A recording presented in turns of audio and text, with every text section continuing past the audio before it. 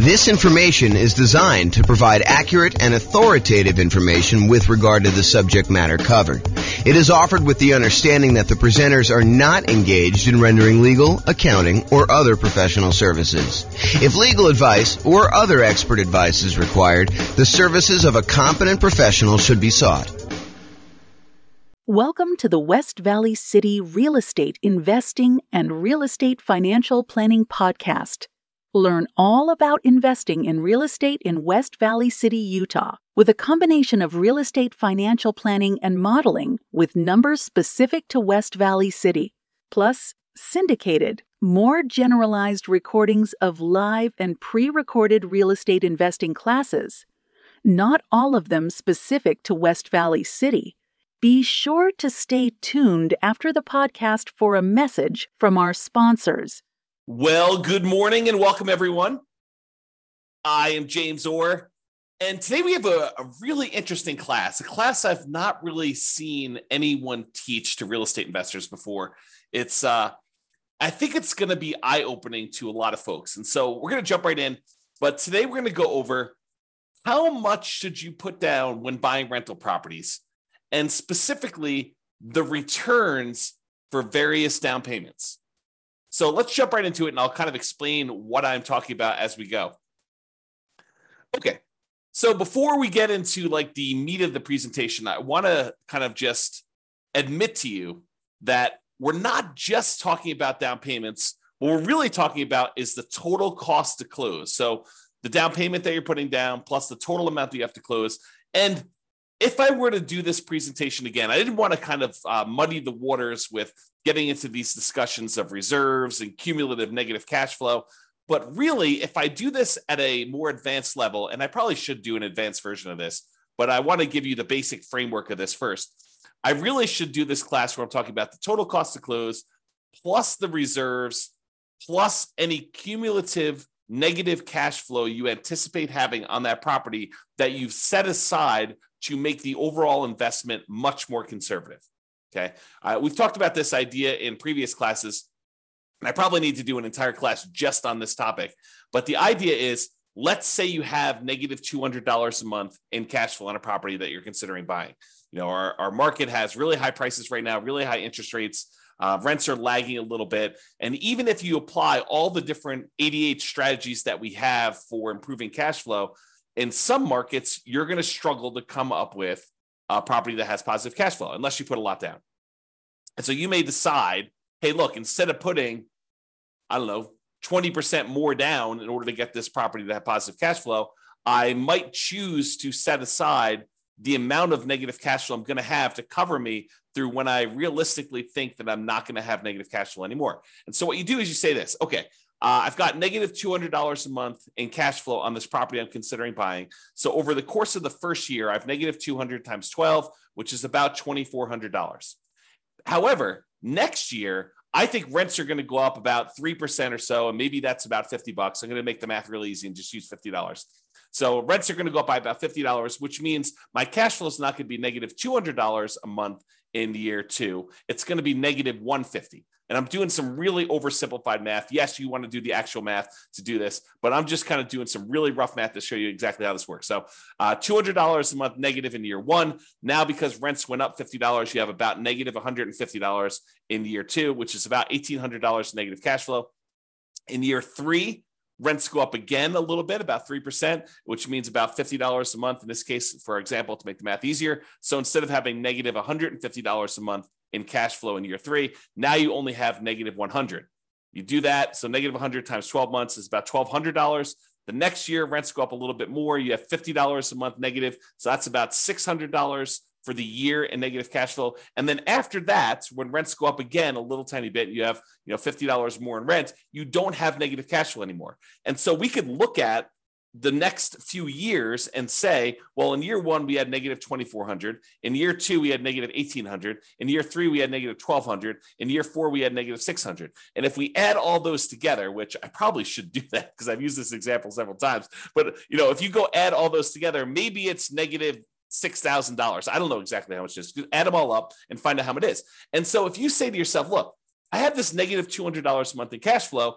If rents go up just a small 3% per year for the next, whatever that is, 5 years, the chance of me having negative cash flow after 5 years is really low. So I could take $6,000, set it aside in addition to my reserves, knowing that that will help cover any negative cash flow I might have on this property for the reasonable future that I see with having rents go up a tiny bit each year. Now, with that being said, do rents always go up? No, they do not. Is it possible you have a tenant in there and in order to keep the tenant in there, you don't raise the rent $50? Sure, and so it's only $25. If you want to be more conservative about this, set more aside.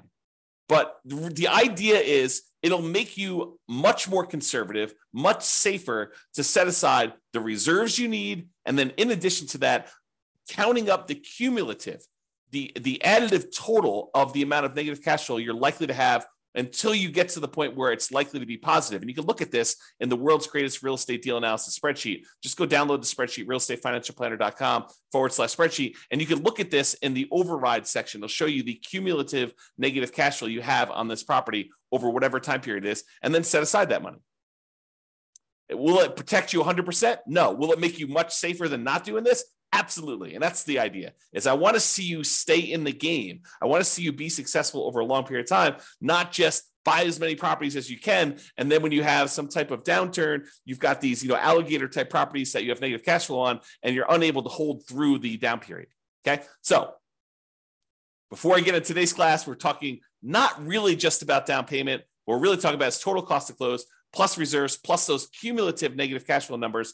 But now that I've said that, I'm telling you, I only use down payment to do the charts I'm doing today because I wanted to keep it simple and not mess it all up with all the reserves and total cost to close and the cumulative negative cash flow part. So in the future, I probably should do all of them together. Okay, that being said. So the question is this: how much should you put down when buying rental properties? And I think for a lot of real estate investors, it's, well, how much do I have to put down? But if you have a lot to put down, it becomes a really interesting question. It becomes the question of, what is optimal? What is going to be the best amount to put down? And part of you start thinking about this in terms of, well, what's my overall return going to be on the amount that I have to put down? Okay. So when you start thinking about this, here are some considerations. If you're going to do like a nomad strategy or a house hacker strategy where you're moving into the property and then you're ultimately going to use that property that you live in as an investment, whether that's nomading where you live in there for a year and then you convert it to a rental after a year, or house hacking where you're buying a property where you could rent out part of it, either renting rooms or you buy a duplex, triplex, or fourplex, and you're able to rent out the other units. Like whatever strategy you're doing where you're doing as owner-occupant interest rates are better than non-owner occupant interest rates. And significantly better. So if you're going to move into a property and live there, the interest rate you're going to get from a lender for putting the same amount down is going to be better than if you put the same amount down as a non-owner occupant, if you bought it as an investment property where you did not plan to move in. So imagine you're putting 20% down in the property. The interest rate you get for putting 20% down if you were moving into the property is better than if you're putting 20% down and not moving into the property and buying it as an investment. So there's an advantage to move in terms of interest rates. And we're going to show you some charts related to that here in a second. Okay. In addition to that, the percentage down payment you put down can have a significant impact on your interest rate as well. And this, I think, makes sense to a lot of people. If you put only 5% down, the interest rate is probably going to be higher than someone who puts 20% down. And why? I think one of the reasons why is there's added risk to the lender. And the lender says, hey, look, for this added risk, I want a higher return on my money because there's a better chance that you are going to be foreclosed on, that you're not going to make the payments, you're going to walk away from the property, and that you're going to do it. I mean, just think about it from a very practical perspective. Think about it from your own perspective. If you put nothing into a deal, if you put nothing down in the property, you have nothing to lose except your credit score and reputation by walking away from the property. So I think a lot of folks are like, I have nothing, I have no money invested in this deal. If I walk away, I didn't lose any money. I just don't have the property anymore. And yeah, I got bad credit, but maybe I didn't have good credit to begin with, right? So the thought is you put 20% down, now you're much less likely to walk away from the property. And from the lender's perspective, they have a cushion of equity where if you walk away, they could sell the property even at a discount and probably get all their money back or most of their money back. And that's why they like you put in 20% down. Okay. So whether you decide to own or occupy, or you don't own or occupy and you buy an investment property, the interest rates vary based on that. And the amount you put down percentage-wise impacts the interest rate as well. Now, some returns, remember there's 4 returns when we buy investment properties plus reserves, but there are 4 primary returns when we buy investment properties. We talk about this when we talk about my return quadrants. Appreciation, the tendency for property values to increase over time. That's what appreciation is. The tendency for property values to increase over time. Cash flow, the amount of cash flow you have. You take all the income on the property minus all the expenses on the property. What's left over is your cash flow. So the cash flow on the property, your debt pay down, how much you're paying down on the loan with each payment that you make over that whatever time period you're measuring. And then finally, the tax benefits of owning that rental property, what we like to call cash flow from depreciation. It's really your depreciation benefit times your tax rate, tells you approximately how much you're getting back in taxes by owning that rental property. Okay, so you have all 4 areas of return. Now, what's interesting is if you think about how many dollars of appreciation you got, how much in dollars the property went up in value, or how many dollars in cash flow you got for the year, or how many dollars you paid down in the loan, or how many dollars you got back in terms of cash flow from depreciation, some of those returns change depending on how much you put down. For example, if you put more down, you tend to have more cash flow. Think about it from the extreme. If you put nothing down on a property, your cash flow is going to be lower than if you put down 100% and you bought the property all cash, right? Just look at the extreme example of that.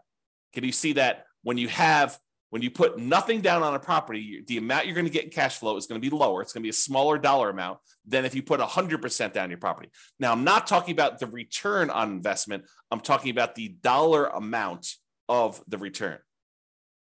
There's no division by how much you had to put down. We're going to talk about that in a minute. Okay. So for now, realize that some of these dollar amount returns change depending on how much you put down. For example, cash flow would change. Now, what about appreciation? Does the amount that the property goes up in value change depending on how much you put down? The answer is no. If you go buy a $400,000 property and it goes up 3% in that year, it went up $12,000.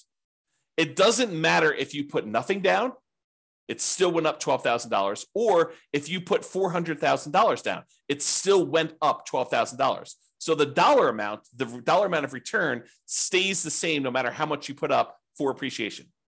But for cash flow, it changes based on how much you put up.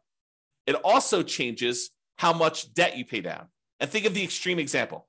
If you put nothing down, the amount you're paying down on debt is a certain amount. If you put 100% down, where you have no loan at all, the amount you put down is 0. So the more you put down, the less your debt pay down tends to be. There's some exceptions, whether you do 30-year loan or 15-year loan, but if you're doing the same term of loan, then that's the same. It makes sense. It's what I'm talking about here. Okay, we're doing comparison, same loan term to loan term. Okay, and finally, your depreciation benefit. Your depreciation benefit stays the same in terms of dollars, whether you put 100% down or 0 down. You still get the same tax benefits, whether you put nothing down or you put 100% down when you buy a property. Okay. So what's interesting though, as I hinted at, even if the dollars stay the same, even if the amount of appreciation you got is always $12,000 as an example, the return on investment would change depending on how much you put down. So now you're talking about return on investment is the dollar amount you earned divided by how much you put down in order to get that. Well, if you put almost nothing down, the return you get with $12,000 on the top and a 0 on the bottom is basically infinite. If you put a really, really small amount down, the return is going to be really, really high because maybe you're getting $12,000 in return from appreciation and you only have $1,000 in the deal. Well, that's a really, really good, very high return on investment number. But what if you had to put the $400,000 down in order to get that $12,000 in return from appreciation? Well, now you only have a 3% return on investment. So your return on investment goes down. So even if the dollars stay the same, the amount you have to put down affects the return on investment. And the same holds true for return on equity, which I'm not going to cover in today's presentation. Okay. But these returns vary depending on how much you put down. So the question is, how much should I put down? Well, we're going to talk about that today. I'm going to show you how these returns vary on a single property. And I'll just point out here that when I did this class initially, this was not the first time I've taught this class, but Matt Weaver with Excel Financial Group provided the mortgage quotes I used to create the original versions of the following charts. However, I've since estimated to make the changes for our current interest rate environment. These charts would look different during different times. So if you really wanted to recreate the charts I've created here, you will want to go through and update the charts with your latest data from your mortgage broker. And most mortgage brokers do not like sitting on the phone with you while you go through and ask them for, 20 different quotes on 20 different down payments. Okay. Some will, most don't like it. Just a lot of work. Okay. With that being said, let's take a look at some charts. Because I love some charts. All right. So this is a chart showing you the effective interest rates for a variety of different down payment amounts for owner occupant and for non-owner occupant. So I'm going to break down what's going on here. So first of all, what is effective interest rate? An effective interest rate to me means it's the interest rate plus if they have some type of monthly PMI, I add that to the interest rate so that it takes into account the interest rate you're paying plus the rate you're getting for PMI. So it does take into account PMI if you have PMI on this thing. PMI is private mortgage insurance. So it's the extra insurance you pay to protect the lender in case you default. And we usually have that if you put less than 20% down to buy a property. Okay. So effective interest rate is the interest rate with PMI in there. And we've plotted these by down payment. So on the left-hand side is 0% down. These are our nothing down loan programs. And then we increase until we get to the point where we have 100% down, which there is no 100% down interest rate because you don't have a loan at 100%. So that's why there's no data here for 100%. Okay. The red line are your owner occupant rates. Your blue line are your investor or your non-owner occupant rates. And the first thing I want to point out, as I discussed on the previous slide, is the non-owner occupant rates are all higher than the owner occupant rates by quite a bit. There's a pretty good gap between all of these. And the gap is not universal, meaning that sometimes for a certain down payment, for example, this 15% down payment loan, the gap looks just visually looks larger to me than the gap between a 30% down loan. So sometimes the difference between an owner occupant loan and a non-owner occupant loan is greater than other times. Another way of thinking about that. Okay. And you'll also notice that we don't have any less than 15% down non-owner occupant loans because we're talking about traditional financing or not anything creative or owner financing or something like that. Okay. So these are traditional loans. So you'll notice that the lowest down payment we have for non-owner occupant is this 15% down one. All right. So let's go over and look at this thing. So we basically have on the owner occupant one, we've got two nothing down loan programs. I plotted USDA and VA. And I think VA is the lower one. Hard for me to tell. Oops. Yeah, I can't quite tell. So I think VA is the lower one of the two, though. And so you can see the difference in the rates for these nothing down ones. And what's interesting is the nothing down ones look like they're even better rates than the ones with low down payment, partially because the VA one especially has a funding fee. And so instead of paying monthly PMI, you're paying the fee upfront as a funding fee. Okay. All right. So we've got these two nothing down loan programs. Then we bounce up here to the 3% down conventional loan program, which you can see where it is right there. And then the next one is this 3.5% down FHA loan. And so that one, as of right now, when I got these quotes, that was a little tiny bit lower than the conventional one with PMI. And the FHA one had their PMI added in too. So it does all of them take into account the PMI. All right. So FHA looks a little tiny bit better than this 3% down or the 5% down. So you may say to me, although this is not the class about this, but I will mention this to you because I think it's important to realize this. So you think to yourself, hey, so why would I ever do a 3% down conventional or a 5% down conventional when I could just do the 3.5% down FHA and it looks better? Think about it. Why would you voluntarily take a slightly higher interest rate conventional 3% down or conventional 5% down loan when the FHA one has got a little bit lower rate? It's because FHA PMI, the mortgage insurance premium, which they call MIP, but the mortgage insurance premium for FHA never goes away. It stays with you for the full 30 years of the loan. whereas the conventional PMI goes away when you get below 80% loan to value.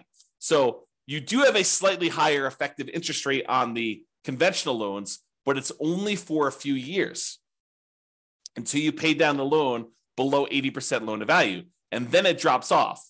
And then the interest rate's probably better. We'd have to go check, see what the base rates are for those, what the rate is without PMI. But that's one of the reasons why you might voluntarily take the higher interest rate for a shorter period of time, because you have a little bit of pain up front, but then that goes away without having to refinance out of the loan. Where FHA, you need to either change loans, sell the property, or refinance and get rid of that PMI by doing a different loan type. All right, then continuing on here. So the interest rates then drop off with the more you put down. So it's a little bit less if you put 10% down, a little bit less if you put 15% down, a little bit less if you put 20% down. And then there's a pretty big drop off going from 20% to 25% on the owner-occupant loans. Then a little drop to 30, little drop to 35. Looks like they're pretty much the same going across here to 40, to 50, little drop to 60, maybe the same for 70, and then a little increase for 80, which I think is because the amount you're borrowing is getting smaller. And then the lender's like, hey, look, I want you to, because the loan's so small, we have to charge a little bit more for that. And then it goes up when you get to 90% for what I believe is to be the same reason. I don't know the reasons why these all go up. This is just what they are, okay? So realize that the curve is not linearly down. It changes differently based on how much you're putting down there. Okay, then on the non-owner occupant ones, we have a really high interest rate for the 15% down. It drops off pretty significantly when you go from 15% to 20%, and it drops off pretty big again from 20% to 25%. And then it has a small decline from 25 to 30. Doesn't look like there's a decline from 30 to 35. There does look like there's a decline to 40%, though it's pretty small. And then it looks like it stays the same all the way through to 70% down. Then it bumps up where it gets more expensive if you put 80% down to 90% down. So this is just the interest rate. We really haven't talked about like what impact this has on returns. I just wanted to show you what is changing on the underlying interest rate as we change down payment amounts. All right. Then, because I can, oh man, me and my spreadsheets. So because I can in the spreadsheet, I show you, hey, look, I assume you're buying I think I did $500,000 property, but you're buying a $500,000 property, and it's very similar to regardless of what price you're doing, but this is just to kind of give you a static snapshot. So I take the interest rate you're getting, and I calculate out what your monthly payment would be putting that amount down and getting that particular interest rate. And now I could show you approximately what your monthly payment would be. And you could see the monthly payment for the non-owner occupant, the blue line, is higher than the monthly payment for all of the corresponding owner occupant ones. So the thought is, if you can get an owner occupant loan, if you're willing to do no matter house hack, you're going to have an advantage in monthly payment, which is going to result in you having slightly higher cash flow with the same strategy. Right? So if you do owner occupant, you get a better loan, you get better monthly payment, so you have better cash flow if you decide to put the same amount down. So in this case, the 0% down ones, they're right here. This is the 3% down loan, which is interesting because the monthly payment for the 3% down conventional financing is really a little tiny bit less than if you had put a full 15% down non-owner occupant. Mind blown. So you could put 3% down as an owner occupant and have just the tiniest bit lower monthly payment than if you had a 15% down non-owner occupant investor loan, which is crazy to think about. In fact, all of the loans are cheaper than that 15% down non-owner occupant, if I'm looking at this right. Okay. All right. FHA loan is a little bit cheaper than the 3% down. Again, for that reason we talked about before. The 5% down is cheaper than the 3% down. And then this is the 10% down. And the 10% down, putting 10% down as an owner occupant seems to have slightly better mortgage payment than if you put 20% down as an investor. You put half as much down, 10%, if you're willing to move into the property, live there for a year, then convert the property to a rental, or if you're willing to buy a house hack and you're willing to live in the property and do that there. Okay, so that's kind of interesting. Then there's 50% down, so you can just see how these go until eventually you get down to putting 100% down. The payments are both 0. Okay, and these do include PMI. So it's principal, interest, and the PMI payment. Okay. All right. I think that's all I had to say about this chart. Then this shows you if we have an owner-occupant loan and a non-owner-occupant loan with the same down payment percentage. For example, we don't have non-owner-occupant loans, investor loans, for less than 15% down. So we can't compare, 0% down, 3% down, 3.5% down, and 5% down, and 10% down. But we do have a 15% down loan for both the owner-occupant and for the investor loans. And so now I could show you just the pure dollar amount difference between these two loan payments, if you got an owner-occupant and a non-owner-occupant. And so for putting 15% down, the monthly payment difference, which is also, by the way, probably the difference in cash flow, the improvement in cash flow, it's $500 better if you put 15% down to be an owner-occupant than to be a non-owner-occupant. So in other words, there's a $509.68 according to this. Of course, your interest rates will vary, so it'll be different, but about $500 difference in cash flow and monthly payment if you decide to do the owner-occupant version of this strategy versus the non-owner-occupant. That's a pretty big incentive. If you want to improve cash flow, if you're in a market where it's really hard to make things cash flow, this could be a difference. This could be a difference maker. I mean, it's $500 difference, putting 15% down. If you put 20% down, it's about $350 different. So it'll be $350 better if you put 20% down as an owner-occupant versus putting 20% down as an investor. For putting 25% down, it's $357 different. For putting 30% down, it's $331. For putting 35% down, it's $332. For putting 40% down, it's $282. And these are getting smaller. The differences are getting smaller with the more you put down, with the exception of being 80%, which, for all I know, there could be some really weird, wacky, kind of thing that happened when you're doing that. So the overall trend, though, is the more you put down, the smaller these differences are going to be in monthly payments, which you'd almost expect anyway because you're borrowing less. So you'd expect the differences to kind of scale that way anyway. Okay, so you can see now this difference between non-owner occupant and owner occupant and the impact that putting different down payments has on how much you'll have in cash flow. Pretty significant. All right, so we talked about this idea that return in dollars is different than return on investment. So we're going to first start by looking at return in dollars for a variety of down payments. And remember before, I told you about the 4 different areas of return. You have appreciation, the tendency for property values to increase over time. You have depreciation, which are those tax benefits of owning a rental property. You have cash flow, which is all the income you have on the property minus all the expenses, including your principal and interest, your mortgage payment, your taxes, your insurance, your vacancy, your management, your maintenance. All of those things get subtracted out. So this is really true cash flow after all expenses. And then you have your debt pay down, how much you paid down on the loan during whatever period we're measuring here. Usually a year. Okay. So you have those 4 areas of return: appreciation, depreciation, cash flow, and debt pay down. And each one is shown on this chart using a different color. So appreciation is blue, depreciation is yellow, cash flow is green, and debt pay down is red. You'll notice they also match the colors we typically use when we talk about the return quadrants, because these are the returns in the return quadrants that we talked about. All right.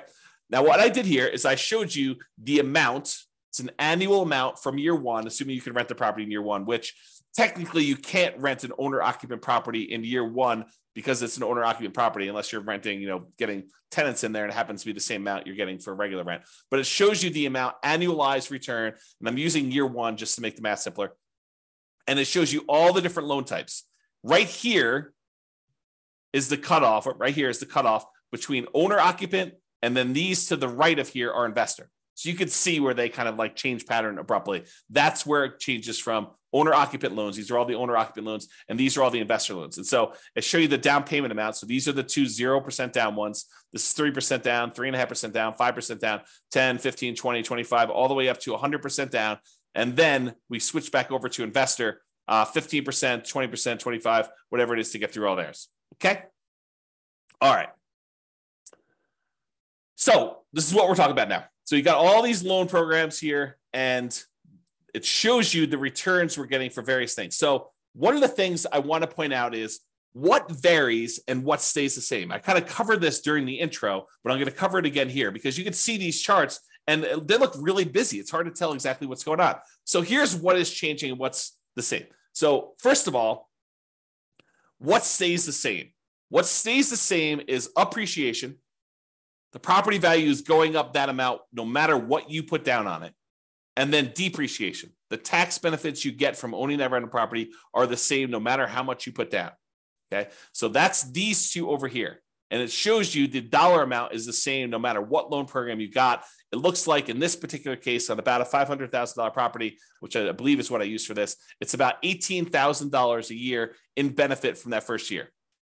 And about $15,000 of it is appreciation, is the property value we're estimating is going up about 3% a year. It's about keeping pace with inflation, if you think of it that way, on a $500,000 property. And then here's the depreciation benefit, the tax benefits of owning this rental property, the cash flow from depreciation, how much we're getting there. And you can see that difference there. Okay, about $3,000 or so. All right. Now, what changes? Well, depending on how much you put down, it varies how much you pay down on that loan.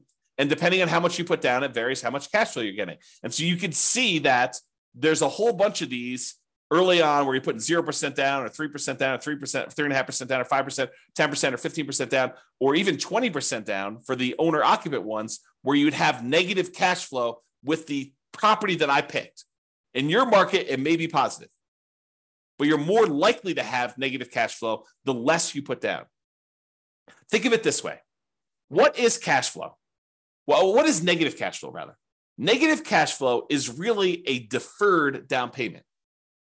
If you had put 100% down, you wouldn't have the negative cash flow, right? Put 100% down in the property, then you don't have a mortgage on it, the property would cash flow probably. You put 10% down, the property probably still cash flows. You put 20% down, you put 90% down, the property still cash flows. You put 80% down, the property still cash flows. But the less and less you put down, the less and less your cash flow is likely to be. And so you get to the point where you put a little down and you probably start having negative cash flow. So what is that negative cash flow? That negative cash flow is a down payment that you did not make. You're almost making the down payment monthly that you should have made to have positive cash flow. So negative cash flow is really a deferred down payment. You're making the down payment that you should have made to have positive cash flow to begin with, but you're making it monthly. That's what negative cash flow is. Okay. So if you put nothing down, you have a certain amount of negative cash flow that if you had put a lot more down, you wouldn't have had. So you can see here, though, how much in dollars the negative cash flow is on these properties. And then you can see how much you have in debt pay down. And you tend to have a larger amount in debt pay down with the less you put down. You put down zero down, put nothing down on a property, you tend to have a larger amount of debt pay down. And this sort of makes sense, right? If you're paying off all these loans over a 30-year time period, if you put less down, you have more that you need to pay off over that same period. So you got to be paying more off in order to pay it down. And the amount that you pay down actually does vary a little bit with interest rate. So the interest rate comes into play here too, because the higher your interest rates, the less you are paying down in debt pay down. Okay. All right. So you can see over time that this kind of changes. And in the owner occupant one, it goes slightly positive cash flow, somewhere between 20% down and 25% down. In this example, your city will be different. Your analysis will be a little bit different if you did this analysis for yourself. Okay. So I just did this for a prototypical property just to show you how this works. So you see over time, the amount you're paying in debt pay down goes down a little bit until finally you're paying down 100% here. And then when you get down to this 15% down loan, I think there's something wacky going on with this 100. I must have it mislabeled or something. So ignore that one. So the 15% down one, though, you have pretty significant negative cash flow. And then 20%, 25%, 30% down. It takes you a little bit more than 30% down as a non-owner occupant in this particular example in order for you to have positive cash flow. And we didn't apply any of the like 88 strategies to improve cash flow on this particular one. We just pulled the property out and I just used some really rough numbers. Okay. So you kind of get a feel though of how this works. But eventually, as you start putting more and more down, the amount of cash flow you have increases and the amount you're paying on debt actually goes down when you do that. All right. So this shows you a zoomed in version of that appreciation and depreciation one where the returns are the same. No matter how much you put down, the dollar amount of returns from appreciation and the dollar amount of returns from depreciation are exactly the same. And then these are the ones for the cash flow and debt pay down, just zoomed in so you can see them a little bit better. Okay. And again, this is the dollar amount of return. Okay. I mean, I could talk about some of this stuff for hours. So I'm gonna save myself going off on these really long tangents, because you can see that if you add up the negative part and the positive part, you can see that this is probably net negative. And you can probably see over here, these are probably net positive, but the amount you're getting overall increases when you do this. So I don't know, it's kind of interesting. Just definitely some interesting stuff to look at here. All right. So we've talked about this idea of return in dollars. Now we're going to say, what is the return on what we had to invest in order to get that dollar amount, right? So the return on investment. And so this shows you the return on investment. How many dollars we had in appreciation, how many dollars we had in depreciation, how many dollars we had in cash flow, how many dollars we had in paying down a loan, divided by how much we had to invest in order to get that deal. So if we had to invest, nothing down plus some closing costs, you could see that there. If we had to invest, 50% down in order to get those, you could see those there. And you'll notice what happens is when we have very little in the deal, like 0% down plus some closing costs, you'll see that the returns look really, really, really high, right? Like the return here, not including cash flow, because cash flow is negative, is over 500% for the two nothing down loan programs. If you subtract out whatever the negative ones here, it's probably in the 350% return range. 350% return on investment by putting nothing down the deal. That's pretty phenomenal. And you're putting nothing down the deal, but you have some closing costs, which is why it's not infinite. For those that are wondering why it's not infinite, okay? Then you have this 3.5% down, or 3%, 3.5% down, and those are still pretty significant, probably pushing over 100% before you have the negative cash flow here. But you can kind of see those returns, but it's really hard to see what's going on here. So in order to make it easier to see what's going on with all of these other ones, I'm going to remove anything less than 15% down. So this is the same exact chart showing you the return on investment return amount, the percentage return on investment for each of the four different areas. But now I've removed anything less than 15% down so that we could see what's going on with those. They were just compressed before, and it was really hard to see. So now I'm going to show you what's happening with the 15% down. So here's what we've got going on. And I'm going to just use one or two examples here. So on the 15% down, owner-occupant, you're moving into the property. You've got some negative cash flow here. The negative cash flow return looks like it's about negative 7% return on what you had to put down. So if you put 15% down plus some closing costs, you have negative cash flow on this property at about negative 7% of the return of the amount you had to put into the deal in order to do that. However, from appreciation, you've got probably about positive 18% return. And the return from depreciation, I don't know, it looks like it's just eyeballing it here. It looks like it's probably in the plus 5%. And then the amount you're paying down on debt pay down is probably in that, 6% or so return. So you have all of these returns that are positive, and then this cash flow, which is a little bit negative here. Now, it's important to realize a couple things. There's a reason why I separate out these four returns as different, because they have different characteristics. As one example, appreciation. Are you guaranteed to get 3% appreciation each year? No, you're not. You could get more than 3%. There have been several years in the last 5 years or so where appreciation has exceeded 3% in the overwhelming majority of the US markets by a lot, right? More than 3% per year. But are there years where property values do not go up? Or maybe even just your property does not go up in value?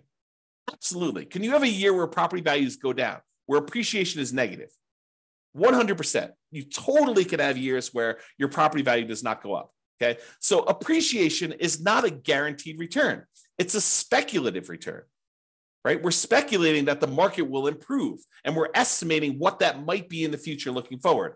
And you give me a long enough time horizon, I'm telling you, it's probably going to be around 3%, looking back at the 100 plus years of history we have on how much properties appreciate in the United States. It's about what inflation has been, about 3%.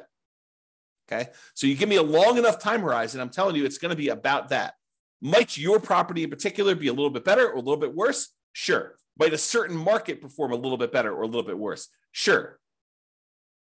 Okay. but it is speculative in nature. It is not guaranteed. So this return, even though it's nice and big on here, is a somewhat questionable return. We don't really know. Now, what about this yellow area, this depreciation, the tax benefits of owning the rental property? Does it matter how the market does as to how much depreciation you get? No, it doesn't. It's a tax benefit set by tax code. So unless the tax code changes, which does happen occasionally, but this one's been around for a while. And so what's the best evidence that something will continue? How long it's continued in the past. Not saying that it can't change, but it's likely, I'd say better than likely, highly likely, that you're likely going to get this return. So the depreciation return is probably a pretty sure thing. Not guaranteed, but closer to guaranteed. As long as tax code doesn't change, you're probably going to get that. So that one is a good return there. What about this red return from debt paydown? Is debt paydown reliant on the market doing well? Does the market have to go up in value for you to get the debt paydown portion of your return? No. If you make the mortgage payments as agreed upon with your lender, if you don't default, you're getting that return. It's contractual. It's as close to guaranteed as you can get without there being a third party guaranteeing it, right? It's contractual. You have an obligation to make those payments to the lender. They have an obligation to accept those payments from you. And if you pay down that amount of money, you're going to keep the loan. You're going to get that return on the property. That's how much you're going to pay down the loan, because that's just how the contract is set up. Okay. So it's a contractual obligation you have for debt pay down. So that's not that speculative. It's pretty certain. Now, returns, let's talk about like when you get these returns. So appreciation, the property value goes up by 3%. It goes up by $12,000 in the first year, or $15,000 in the first year. Do you get to pocket that money? No. Unless you sell the property or unless you do a cash out refinance, that is money that's sort of like being deferred until you collect it later. It's what I call cash later. What about cash? What about the depreciation benefit? The tax benefits you get from owning this rental property. Do you get that right away?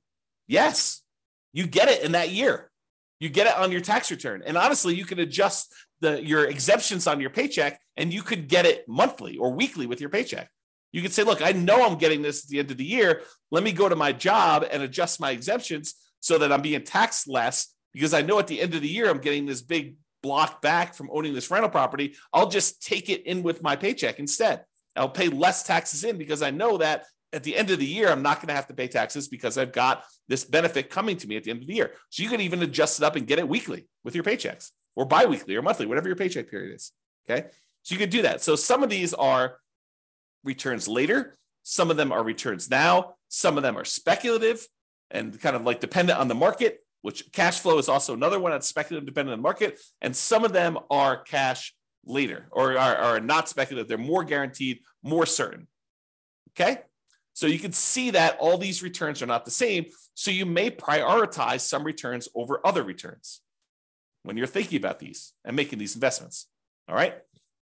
All right. So we got these couple different returns here, and you can see kind of like how the numbers vary over time, that the return on investment varies a lot depending on how much you put down, but you may go from having this negative cash flow to having this positive cash flow. And even though the return overall is lower, the return from cash flow is positive here, it's negative here, and negative here, small and negative down here, and a 25% down. Okay. And you can see how they compare to the investor loans versus the non-investor loans, the owner-occupant versus the non-owner-occupant loans here. So, for example, a 25% down looks like the return's about, 18% here. For 25% down for the non-owner-occupant, it looks like it's about 18 minus whatever this is. So minus like 3 or so probably about 15. So it's a little bit less as a return on investment by doing the investor loan for 25% down, as an example. Okay. All right. These are just the returns for the ones that are variable.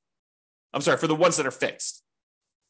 So the appreciation and depreciation, the dollar amount doesn't change, but now that the return, the amount that you had to invest in order to get those varies, now you can see that the fixed dollar amount returns are still varying once you put money down, so that you can see how those change, okay, over time.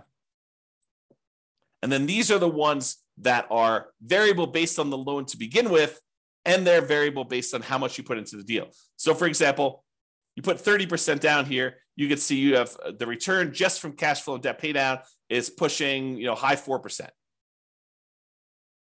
But it doesn't get really, really crazy for the majority of these, right? It's still sub 5% for all these. It just changes which one you're taking the return in. This is sort of my idea of deal alchemy. Do you want to move your return from debt pay down to cash flow? Well, you put more down, you can get less debt pay down, and you're going to get more cash flow. But the return is largely similar, right? It's not varying a lot, varying a little, but not a lot.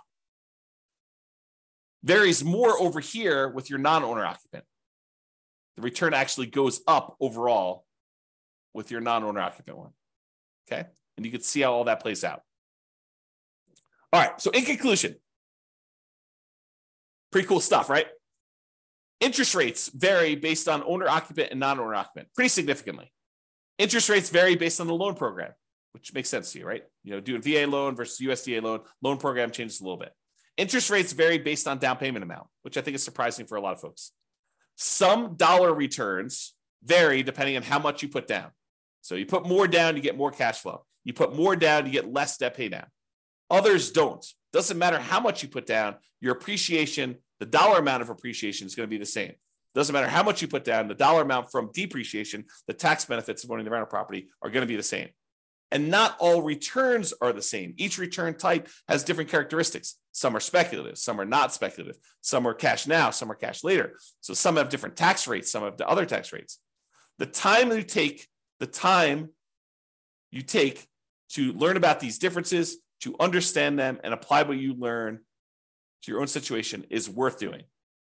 You should go ahead and take the time and think about this stuff and think about what makes sense for you, what your goals are, and how to do that. Okay. If you need help applying this, that's what we do in the coaching stuff. So go ahead and reach out about doing that. All right. That's it. This has been James Orr. Hope you've enjoyed this class. I certainly did. I think we should do an advanced version at some point in the future. If you think we should, go ahead and reach out and let me know. We can go ahead and do those. And this has been James Orr.